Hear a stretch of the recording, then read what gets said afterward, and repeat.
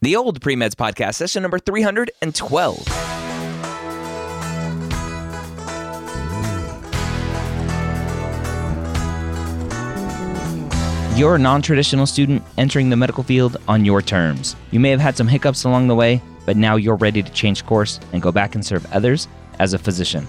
This podcast is here to help answer your questions and help educate you on your non-traditional journey to becoming a physician. Welcome to the Old Pre-Meds Podcast. My name is Dr. Ryan Gray, your host here every week, where I take your non-traditional questions and answer them here on the podcast. We have a very interesting, very specific non-traditional question today from a student coming from another healthcare field and potentially some issues with that prior career and path that potentially may hurt them in their journey. Before we jump into that, though, I want to talk about the MCAT Minute brought to you by Blueprint MCAT. As we are recording this, as this episode comes out, it is September.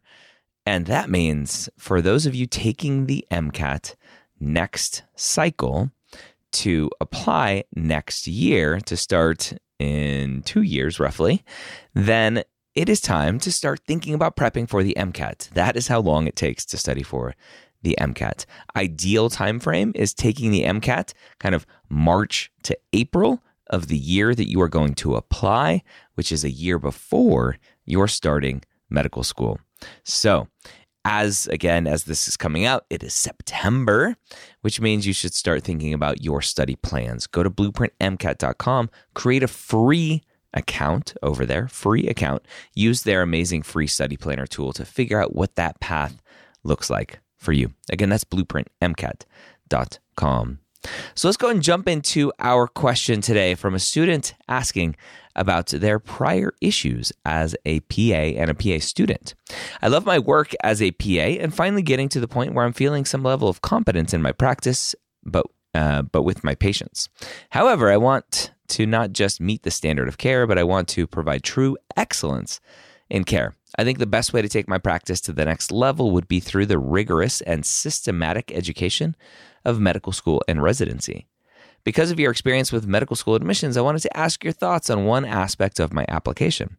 I've made a few mistakes in my career that may jeopardize this goal of going to medical school, but hopefully not to an insurmountable degree. Initially in PA school, I was reprimanded for taking a day off of a clinical rotation in order to attend a residency interview. I was cleared to go to the interview by the nurse practitioner with whom I was rotating, but I did not formally get the absence excused by my PA program director. For the unexcused absence, I was charged with academic dishonesty. Upon graduation, I was accepted to an emergency medicine residency.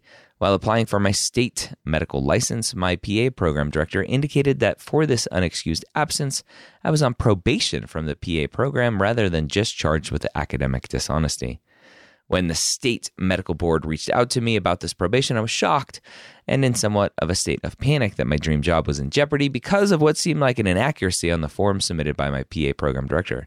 I emailed the dean of students, who agreed to write a letter on my behalf explaining the situation. After receiving his email, I made the mistake of asking for a copy of the documentation that was submitted to the state medical board by my program director because I believed that I was misrepresented. My goal was to furnish this information to the dean of students so that he could specifically address my inaccuracies. Unfortunately, when I made this request to the state medical board, I indicated the dean of students had requested that I obtain and furnish him a copy of the documentation provided by my PA school program director, which was not true. I believe at some level I was trying to establish credibility that the dean of students actually had my back and agreed that I was not on probation as a result of this unexcused absence. The way I wrote my email indicated that he had specifically requested a copy of the information, which was untrue.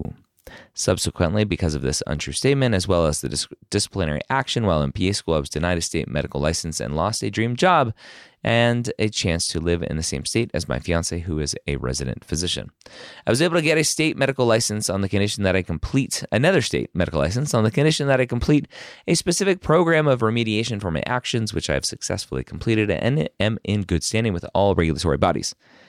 Because of this failure in my past, I want to be completely transparent in a medical school application.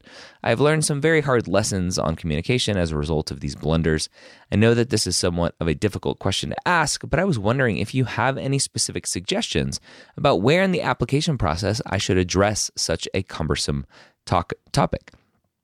There is a point in the AMCAS application that asks about disciplinary action in school, where I will be addressing the unexcused absence and resultant academic dishonesty, obviously, but how do I bring up the license denial? All right, so this is an interesting one, kind of like a country music song gone wrong for this PA. And so at the end of the day, when I think about applying to medical school in this specific situation, the one thing I think about is exactly what the student mentioned, and that is the academic dishonesty. Because that's really the only thing that comes up on the medical school application. I'm pretty sure there aren't any questions about, like, have you had any other professional medical licenses? And if you have had any other professional medical licenses, does that, or did you at any time have any issues with those licenses? I'm pretty sure that's not going to come up anywhere and shouldn't come up because you're not worried about applying for PA state licensure at this point. You now want to go to medical school. You want to go down this path, accumulate more debt for your education, and become a physician. And ultimately, yes, you're going to have to talk about that academic issue, which sounds like your program director was power tripping. If obviously one side of the story here, seeing that you missed a day to go to an interview and you didn't go through all the official channels of notifying the program director, blah, blah, blah. It sounds like they were just power tripping and it's super ridiculous. But anyway, if what you're saying is true, it should not be an issue. Just come out and basically what you wrote here of I took a day off to go do an interview. I cleared it with the person I was rotating with, which seems like the most obvious person to clear it with because that's the person who is most directly affected by your absence. And then I got in trouble because I forgot to or didn't think about notifying my actual program that I was going to miss a day. Seems super stupid, super simple. Just be honest upfront about it, what resulted. And I don't think you need to go down the path of, and then this other thing came up when I was applying for my license and I was ultimately denied a license. I wouldn't bring it up. I wouldn't worry about it. The issue potentially that I would start thinking about, and whether that's through a lawyer or just reaching out to the state medical board for the state where you were denied, assuming potentially you want to go back to that state as a physician, is reach out to them. Hey, I've been practicing now as a PA in this other state. I'm in good standing. All of this was a really simple kind of misunderstanding. I'm going to medical school now.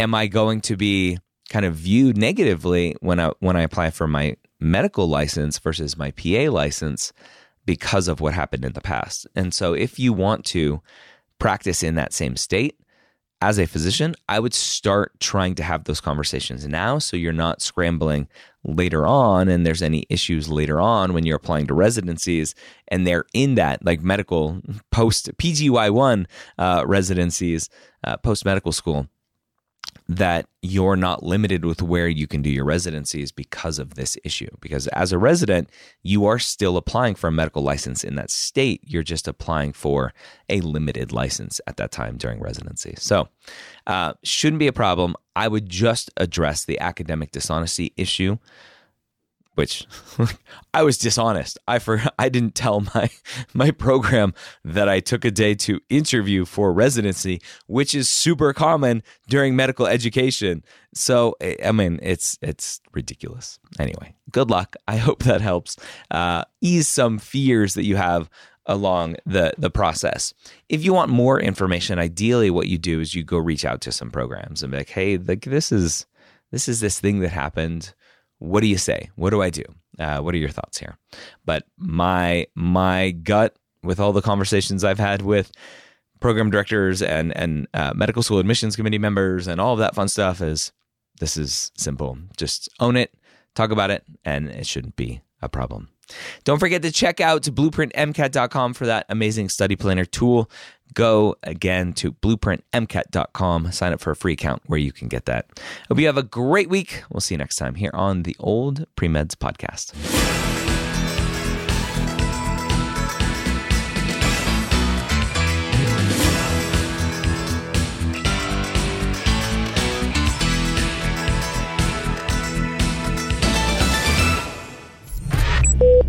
This is MedEd Media.